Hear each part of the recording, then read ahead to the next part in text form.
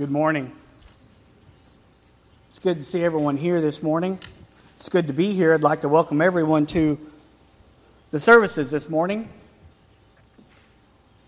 We appreciate you that are visiting with us. We'd like to welcome you especially. We'll definitely want to invite you back to our evening service, which will be tonight at 6 p.m. If you recall, back in June,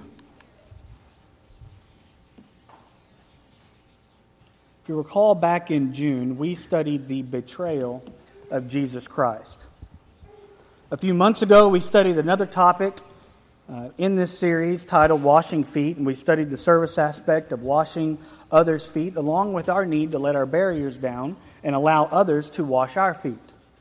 Today, I want to conclude this mini-series with a deeper study into another one of the major topics that we're introduced to during these events that led up to the betrayal of Jesus Christ. We'll start this morning with a quick recap of the previous sermons, of the previous lessons that we studied. You know, our Lord and Savior, our Messiah, was publicly betrayed and he was sent to his death. And as horrific as this story may be, it's important that we remember that this was all part of God's plan.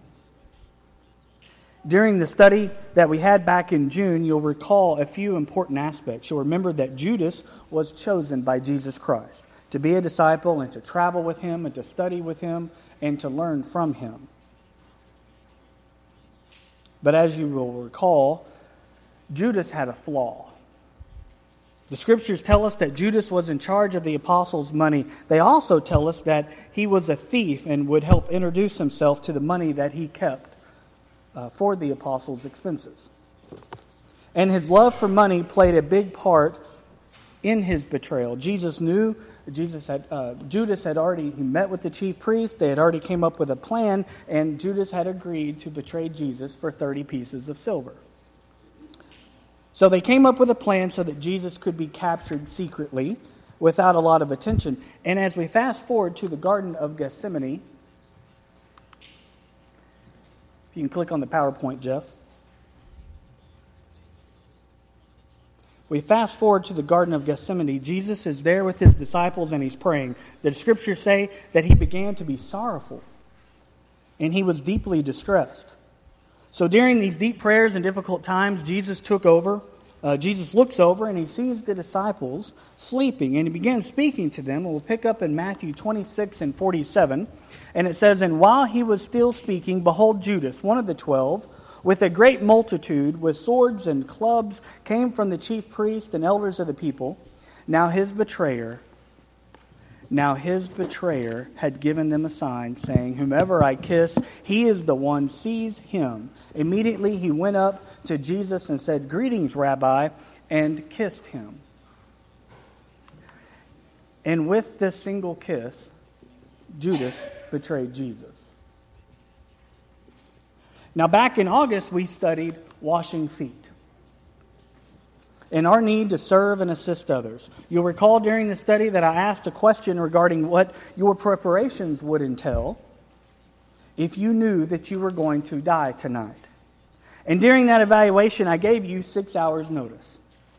And with that advance warning, you had some time. It was limited, but you had a few hours to take care of a few things. It's important for us to remember that Jesus knew his final hours on the earth was upon him. He knew that he was going to be betrayed and he was going to die. He knew this. John 13 and 1 tells us, "Now before the feast of the Passover, when Jesus knew that his final hour had come, that he should depart this world to the Father, having loved his own who were in the world, he loved them to the end." John tells us that Jesus knew that he was going to die. He knew that his time on this earth had come to an end. And knowing that he could have been worshipped in his final hours, that people would have came from faraway lands to see Jesus and spend final hours with him, Jesus got on his knees and he washed the disciples' feet. But there was a very important event that had just occurred. Just minutes before Jesus kneeled to wash the disciples' feet, he was sitting at the table and enjoying a last meal together. And this is our topic this morning, the institution of the Lord's Supper.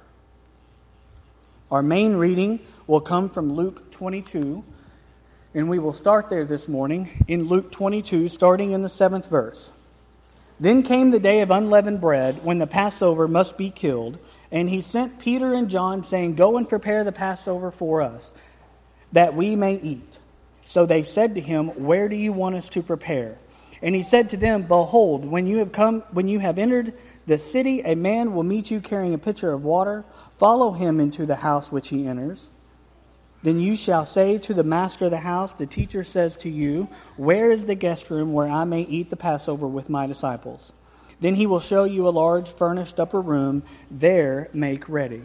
So they went and found it just as he had said to them, and they prepared the Passover.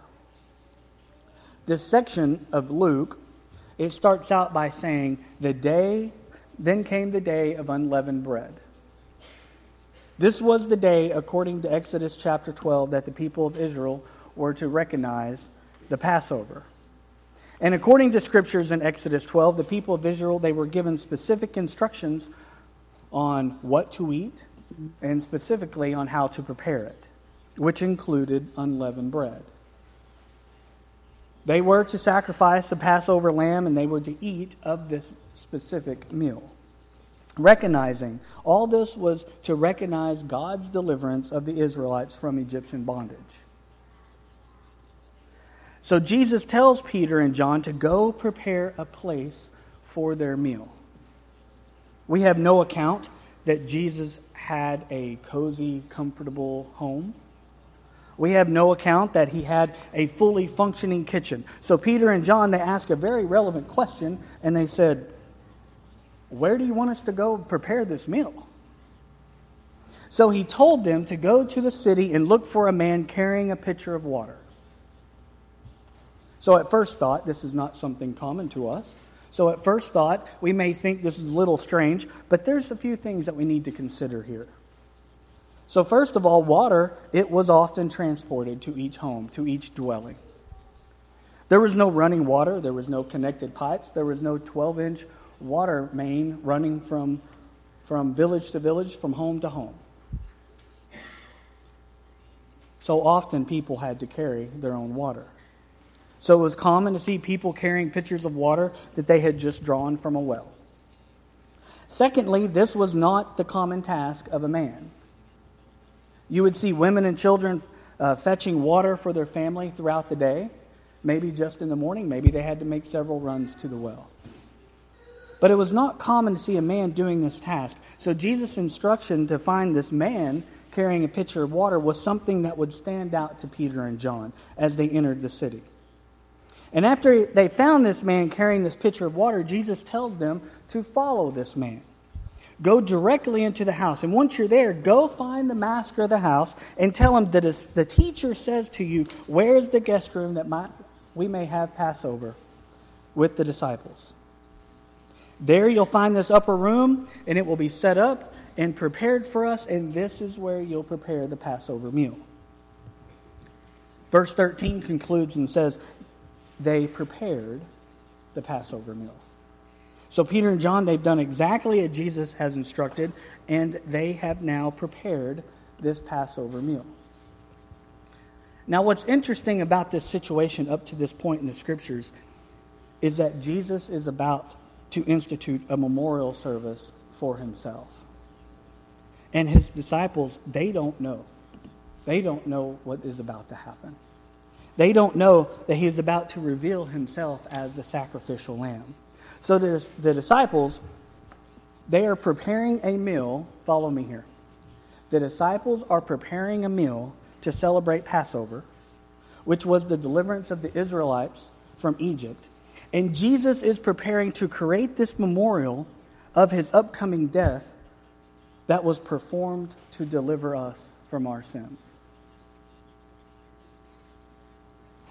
I want to pause here, and I want to look at the term Passover.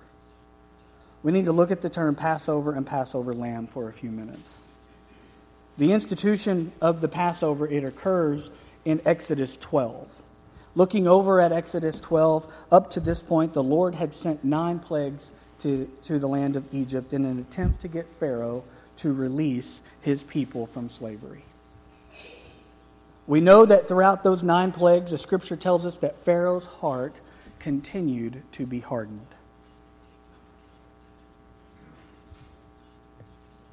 Essentially, Pharaoh and the Egyptian people, they would go through a horrible plague.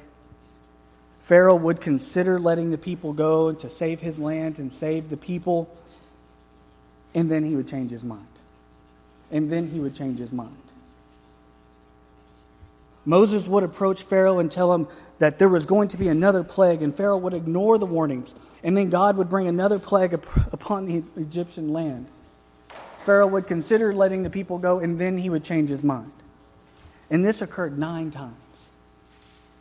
And then we have the 10th plague, which was the death of the firstborn. I want to read some of this, and we'll start in Exodus 12 and 3.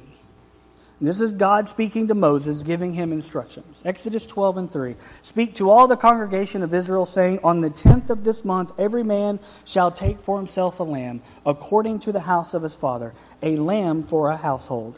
And if the household is too small for the lamb, let him and his neighbor next to his house take it according to the number of the persons. According to each man's need, you shall make your count for the lamb. Your lamb shall be without blemish, a male of the first year. You may take it from the sheep or from the goats. It's important that we understand the similarities of the Passover lamb, which was sacrificed to save the children of Israel from Egyptian bondage, to Jesus Christ, who is our sacrificial lamb that saves us from sin, from our own bondage. So we look at some of these similarities in Exodus 12 and 5, give specific instructions regarding how to choose a lamb to be sacrificed. Your lamb shall be without blemish, a male of the first year. The most important qualification of the lamb is to be without blemish. And when we consider the term blemish from a human standpoint, to be without blemish is to be without sin. This is important. I can't be the Savior. You can't be our Savior. Why? Why can't you be the Savior? We have a sin problem. We have a blemish. Jesus Christ is truly the only one without a blemish. 2 Corinthians 5 and 21 says, for he made him who knew no sin to be sin for us, that we might become the righteousness of God in him. Jesus was without blemish. 2 Corinthians 5 says, for he made him who knew no sin. 1 Peter 1 and 19 also confirms this, saying, but with the precious blood of Christ as a lamb without blemish and without spot. Another point to note is that the lamb must be a firstborn lamb. Luke 2 and 7 says this about Jesus when he was born. Luke 2 and 7 says, and she brought forth her firstborn son and wrapped him in swaddling clothes and laid him in a manger because there was no room for them in the inn. And of course we have John 3 and 16, which is a favorite among many of us. For God so loved the world that he gave his only begotten Son, that whoever believes in him should not perish but have everlasting life. So we know that Jesus was without blemish and he was a firstborn son, meeting the qualifications of a Passover lamb. Now take a look at what John makes reference to. So this is John making reference to Jesus. We read of this twice in John 1 in the 29th verse. The next day John saw Jesus coming towards him and said, behold, the Lamb of God who takes away the sin of the world. And the 36th verse, and looking at Jesus as he walked, he said, behold, the Lamb of God. The Old Testament Passover lamb was a foreshadowing of the better and final sacrificial lamb, who is Jesus Christ. Through his sinless life and his sacrificial death, Jesus became the only one capable of giving people a way to escape death and a hope of eternal life. Jesus Christ is our sacrificial lamb. And it's important that we understand that for a whole host of reasons, but especially for the study today. Making that connection is very important as we move into this next section of Scripture. So we'll jump back into our text of the morning in Luke 22. Peter and John, they've just went to the house that Jesus had instructed them, and the disciples were going to celebrate the Passover with Jesus. When you think about what's going on here, you think about this section of Scriptures and these events that's going on, I think it's just one of those mind-blown type of moments. You got to really put the connection together. You know, these men, they're gathering to observe Passover hours before the fulfillment of Passover, with the very man who is fulfilling the Passover. Jesus, the sacrificial lamb, is sitting with the disciples, partaking in the celebration of the Passover feast of the old law, all while he is about to reveal himself as the Lamb of God, and he's going to be sacrificed as the Passover lamb. I find that so interesting. I think it's a really neat series of events. And this is exactly what Peter is referring to in 1 Peter 1. In 1 Peter 1 and 18, it says, "Knowing that you were not redeemed with corruptible things like silver or gold from the aimless conduct received by tradition from your fathers, but with the precious blood of Christ, as a lamb without blemish or without spot. He indeed was foreordained before the foundation of the world, but was manifest in these last times for you."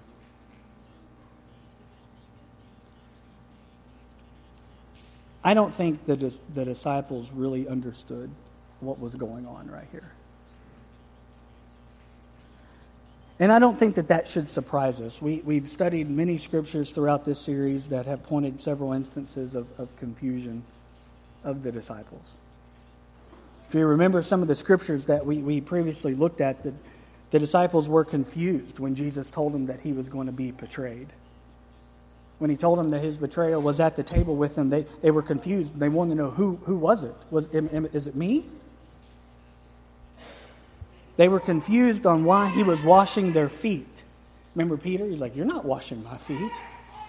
Didn't understand. There was some confusion going on in these series of events. So it doesn't surprise me that they're unaware of what Jesus is doing as they sit around this table. Let's read verse 15. Back to Luke 22, verse 15.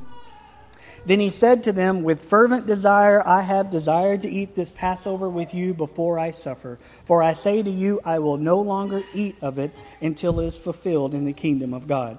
Jesus says, with fervent desire. The dictionary tells us, we look at line 2, that the word fervent is defined as exhibiting or marked by great intensity of feeling. Please understand the difference here. You may desire to get a puppy for Christmas.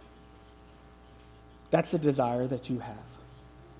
That is different than Jesus fervently desiring to eat this Passover with his disciples. This word fervent greatly intensifies the desire that Jesus was feeling. He had a huge desire. He had an intense desire, a passionate desire, a fervent desire to spend this Passover, his last Passover, with the disciples. This is just hours before he's going to be captured and crucified. And he makes a point to say, "This is my desire." Remember that question about what you were going to do in your final 6 hours before you die? You're going to work on your legal documents. You're going to work maybe you want to go see a few things, the Grand Canyon, a beautiful mountaintop. You want to visit with family. Not Jesus. He desired to be with his followers, further teaching them of the importance of God's plan. He had a fervent desire to spend his last Passover with the disciples. Move on to verse 17. And he took a cup, and when he had given thanks, he said, "Take this and divide it among yourselves, for I tell you that from now on I will not drink of the fruit of the vine until the kingdom of God comes." This cup that is being referenced here in verse 17, it's not the cup. It's not the fruit of the vine that we reference today. We haven't got to the institution of the Lord's Supper. It's coming here in just a couple of verses. This cup referenced in verse 17 is in reference to the Passover feast. It references various cups that were commonly used during the Passover feast, during the tradition, and that's outlined in Exodus 6 for us, but there's traditions of these different cups that are used. The important thing to note here is what Jesus is doing. Jesus is displaying to disciples the importance of adhering to the law. Jesus is observing the old law just like they have always done.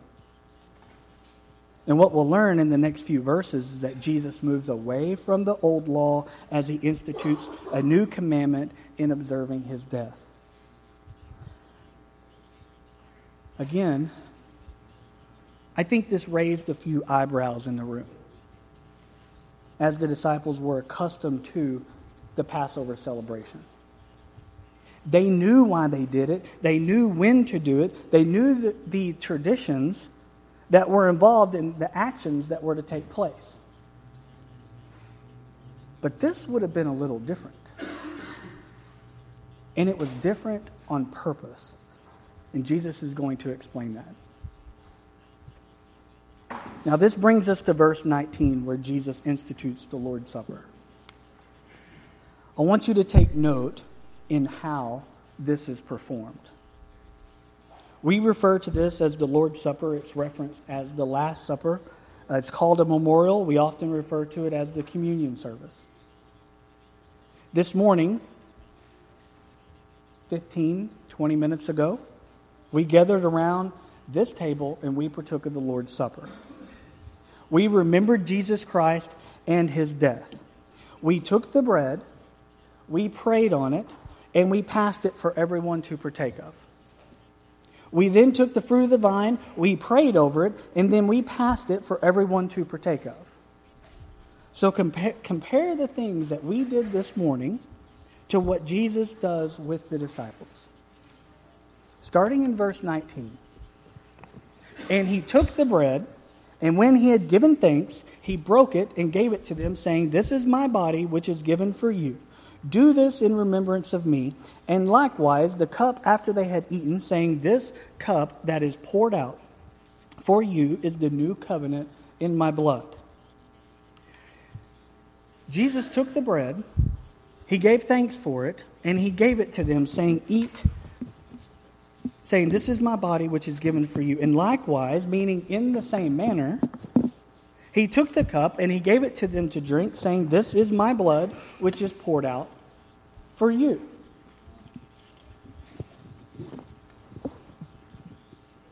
Let's look over at Mark. Let's see what the book of Mark has to say about the Lord's Supper. Mark 14, starting in verse 22. And as they were eating, Jesus took bread, blessed it, and broke it, and gave it to them, and said, "Take, eat, this is my body." Then he took the cup, and when he had given thanks, he gave it to them, and they all drank from it. And he said to them, "This is my blood of the new covenant, which is shed for many." Again, note what Jesus did here. Jesus took the bread, he gave thanks for it, and gave it to them, saying, "This is my body, which is given for you." Then he took the cup, he gave thanks, and they all drank from it, and he said, "This is my blood, which is shed for many." Let's look at Matthew. Let's see what Matthew has to say about this. In Matthew 26, starting in the 26th verse. And as they were eating, Jesus took bread, blessed and broke it, and gave it to the disciples and said, "Take, eat, this is my body." Then he took the cup and gave thanks and gave it to them, saying, "Drink from it, all of you, for this is my blood of the new covenant, which is shed for many for the remission of sins." Jesus took the bread, he gave thanks for it, and he gave it to them, saying, "Take, eat, this is my body." Then he took the cup, he gave thanks, he gave it to them, saying, "This is my blood which is shed for many for the remission of sins." Did you catch a common theme? Matthew, Mark, and Luke all give account of the Lord's Supper, and each follow the core practice of partaking of the bread, giving thanks for it, of partaking of the fruit of the vine, and giving thanks for it. People often ask, so what does the Church of Christ believe in? Brothers and sisters, this is a simple answer. We believe in following the principles outlined in the New Testament. We believe in following the Word of God. And then maybe you'll get asked, well, how do you do that? How is that done? What do you mean by that? The answer, again, is very simple. We look to the inspired Word of God to direct us in how we worship and how the church is organized. We seek to follow the pattern that was set forth by the New Testament church. Brothers and sisters, this is exactly how we conducted the Lord's Supper this morning, because that is exactly how the Scriptures outlines the Lord's Supper to take place. We're following Jesus' example. As we continue on with our main text, I'll ask you a quick question. And remember, you have to remember, Jesus did something that was completely new. First time ever. So I'll ask you this question. Have you ever been involved in a conversation with someone and they've mistaken you for someone else? And they're telling you something and they're going on, and they could have swore that you were there. I know you were there. And they're talking about this event, and they're going on, and at some point you stop them and you say, I have no clue on what you're talking about. I think the disciples are going through this right now. They were used to Passover, but what Jesus is doing here is very different than anything that they had done. Jesus takes bread, he gives thanks, and he says, "This is my body." The disciples had to be wondering, what do you mean by that? Why are you doing this? They will come to understand this in a short few hours. And of course, Peter was there that evening. Peter goes on to write about the crucifixion and references exactly what Jesus is teaching them here in 1 Peter 2.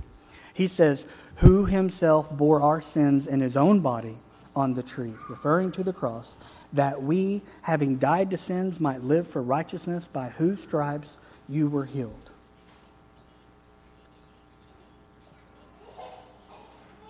I think the things that Jesus was presenting to the disciples, that it was a bit of a mystery at this time. But they would indeed come to learn of the importance of his death, the necessity of his death, the beauty of his death in the fulfillment of God's plan of salvation. And we'll move to verse 20. "And likewise the cup, after they had eaten, saying, This cup that is poured out for you is the new covenant in my blood." This is Jesus speaking. "The cup that is poured out for you is the new covenant in my blood." This confirms directly from Jesus' mouth that we are indeed living under a new covenant. There was an old law. The old law referred to the law of Moses. But that's not the covenant that you and I live under today. We no longer live under this old law because why? Because Jesus says, "This is my new covenant." We have a new law. Here in verse 20, Jesus says, "This cup is poured out for you, is the new covenant in my blood." Now, I do think that Jesus is purposely, and I think he has purposely used language that resonates with the disciples. They understand blood. They understand the importance of sacrifices and blood sacrifices through their knowledge of the old law. So Jesus is using terms and references that the apostles, they can really relate to. Now, this isn't anything new. This is always how Jesus taught. When you think about the parables, Jesus was really good at speaking to the people about things they understood. When he talked about cattle and he talked about harvesting, we're talking to a lot of farmers and ranchers. He could talk to them in terms of things that they understood. He was really good at giving examples so that people could make connections about his teachings and make things easier to understand. So with the introduction of this new covenant, Jesus talks about blood and how it's poured out to cover our sins in a way that the disciples can really relate to. And we're reminded of this in Hebrews 9, which says, "Therefore not even the first covenant was dedicated without blood. For when Moses had spoken every precept to all the people according to the law, he took the blood of the calves and goats with water, scarlet wool, and hyssop, and sprinkled with the book itself all the people, saying, 'This is the blood of the covenant which God had commanded you.'" A few verses later, in the 22nd verse, "And according to the law, almost all things are purified with blood. And without shedding of blood, there is no remission." Notice the similarity of language of how Moses declares the blood of the covenant in the Old Covenant to the way Jesus describes the New Covenant. Throughout all the ages of time, up to this point in Luke 22, the blood sacrificed of animals were required. It was required to roll forward those sins of the people. The disciples, they understood this very well. And at this time of the Scriptures, they were preparing for the Passover feast, which was in memory of the Passover lamb that led to the deliverance of the Israelites from Egypt. The disciples understood death. They understood that there must be a death. There must be shedding of blood. And that shedding of blood, in turn, what is the shedding of blood? It resembles life. Because of Jesus' blood, we have life. They understood that. And with these events that we had just studied in verses 19 and 20, Jesus instituted the Lord's Supper. And although I'm sure the disciples, they were confused at the time, he used words that they could connect with. He says, "This is the new covenant."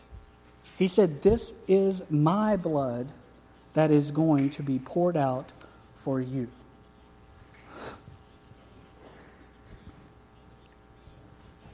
So what does this mean for us today? Is this just important today as it was 2,000 years ago? It is. The answer is very simple. The answer is yes. It is just important today. And I want to show you why. I'll spend the rest of my time this morning looking at what Paul had to say about this in his letter to the Corinthians. In 1 Corinthians 11 and 23, and we're going to read what the Apostle Paul wrote, what he said here. But note, he's going to tell us why observing the Lord's Supper is just as important today as it was back then. Just as important as it was for the early Christians. We'll read 1 Corinthians 11, starting in 23. "For I received from the Lord that which I also delivered to you, that the Lord Jesus, on the same night in which he was betrayed, took bread, and when he had given thanks, he broke it and said, 'Take, eat, this is my body, which is broken for you.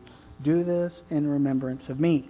In the same manner, he also took the cup after supper, saying, 'This cup is the new covenant in my blood. This do as often as you drink it in remembrance of me.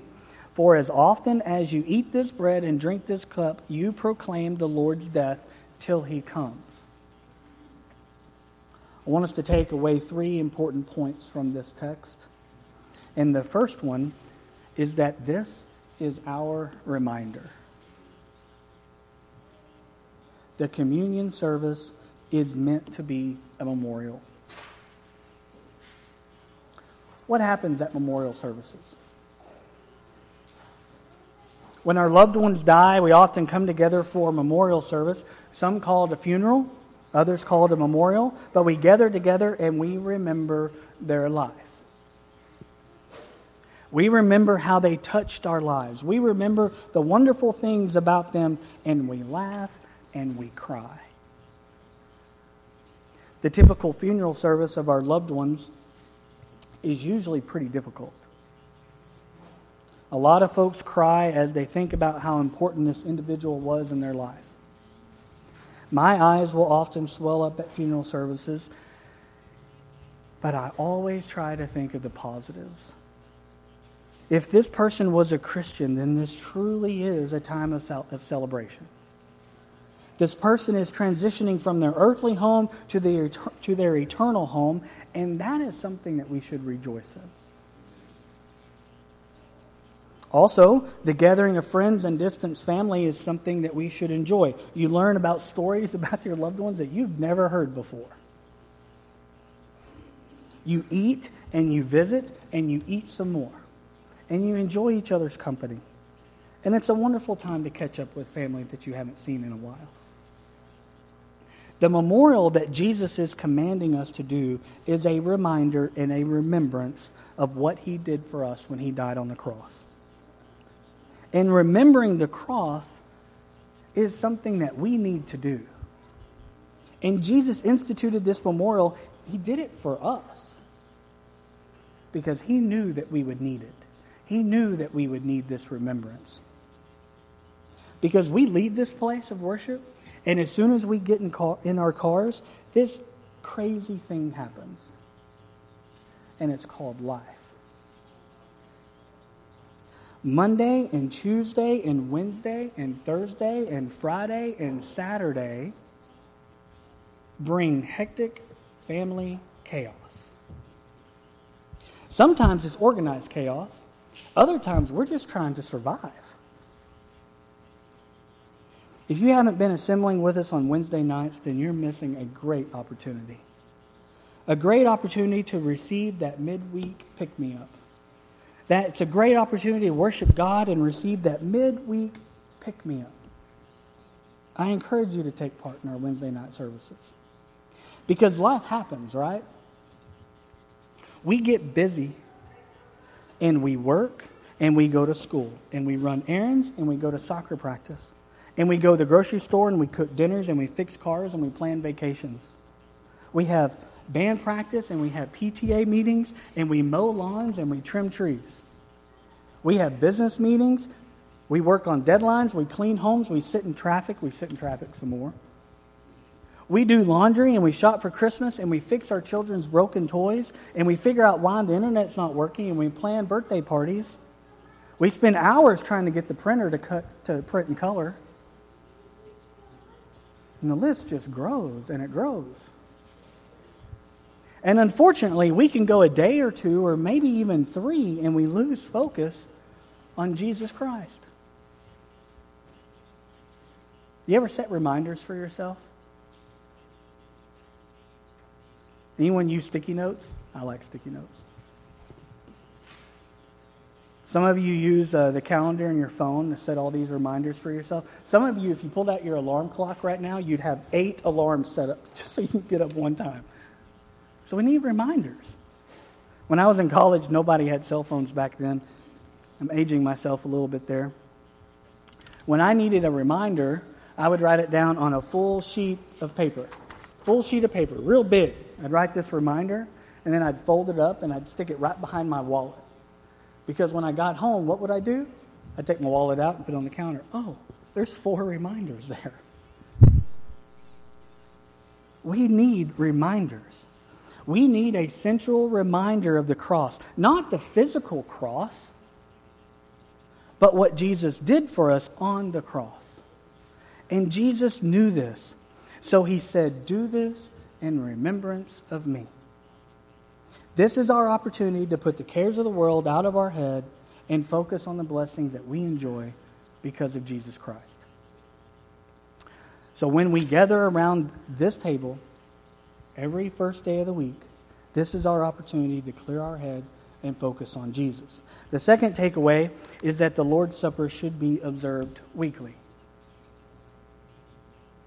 One common question regarding the Lord's Supper that we get, that you have heard, is how often should we do this memorial?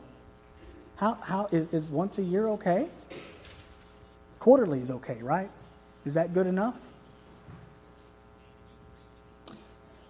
Not if you're going to follow New Testament scriptures.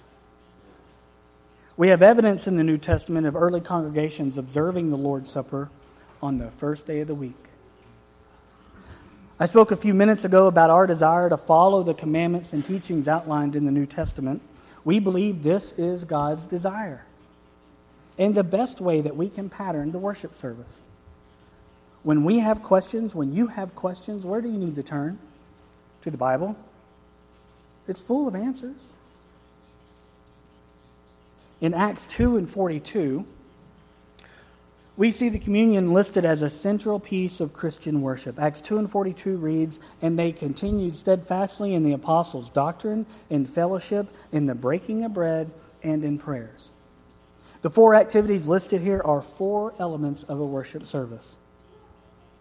One of the key things the early church devoted itself to was the breaking of bread, which was the Lord's Supper. And the wording suggests these activities occurred when they gathered together. Perhaps the most relevant reference to the frequency of the Lord's Supper occurs in Acts 20 and 7. Now, on the first day of the week, when the disciples came together to break bread, Paul, ready to depart the next day, spoke to them and continued his message until midnight. The scripture points out the purpose of their gathering was to break bread and celebrate the Lord's Supper. This passage does not say that the Lord's Supper was the only purpose that they had, and doesn't go into detail on the other activities that they performed during their meeting and during the worship service. We know that the early Christians met weekly, and during this time they celebrated the Lord's Supper. They recognized the Lord's death. And the last point in that we partake in the communion service is to proclaim the Lord's death until he comes. Verse 26 says, "For as often as you eat this bread and drink this cup, you proclaim the Lord's death till he comes." The word proclaim means to declare. When we look at the definition of the word proclaim, you see that it means to declare publicly, typically instantly, proudly, or defiantly in each speech or writing. Part B of the definition says to give outward indication. Webster says to proclaim means to announce or to show. These scriptures say that partaking in the communion service, we are proclaiming the Lord's death. We are proclaiming his death. We are outwardly acknowledging what Jesus accomplished on the cross that day. It says, till he comes. We are to continue to do this until the Lord returns. This is not a one and done practice. Years ago, I studied and I took the CPA exam. It took me years to complete, and I studied, and I took tests, and it was a lot of fun. But once I was done, I was done. I threw all of that away. I don't have to recertify this test. I took it, I passed it, it's finished. That's not the observance that we're instructed to practice regarding the Lord's Supper. It's not a one and done. We remember his death and the work he accomplished on the cross. For how long? For how long? Till he comes.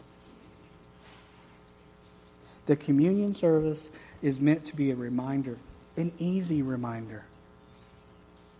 A simple reminder for believers. We come together, we remind ourselves of the power of the cross and the work that Jesus accomplished that we could not accomplish for ourselves.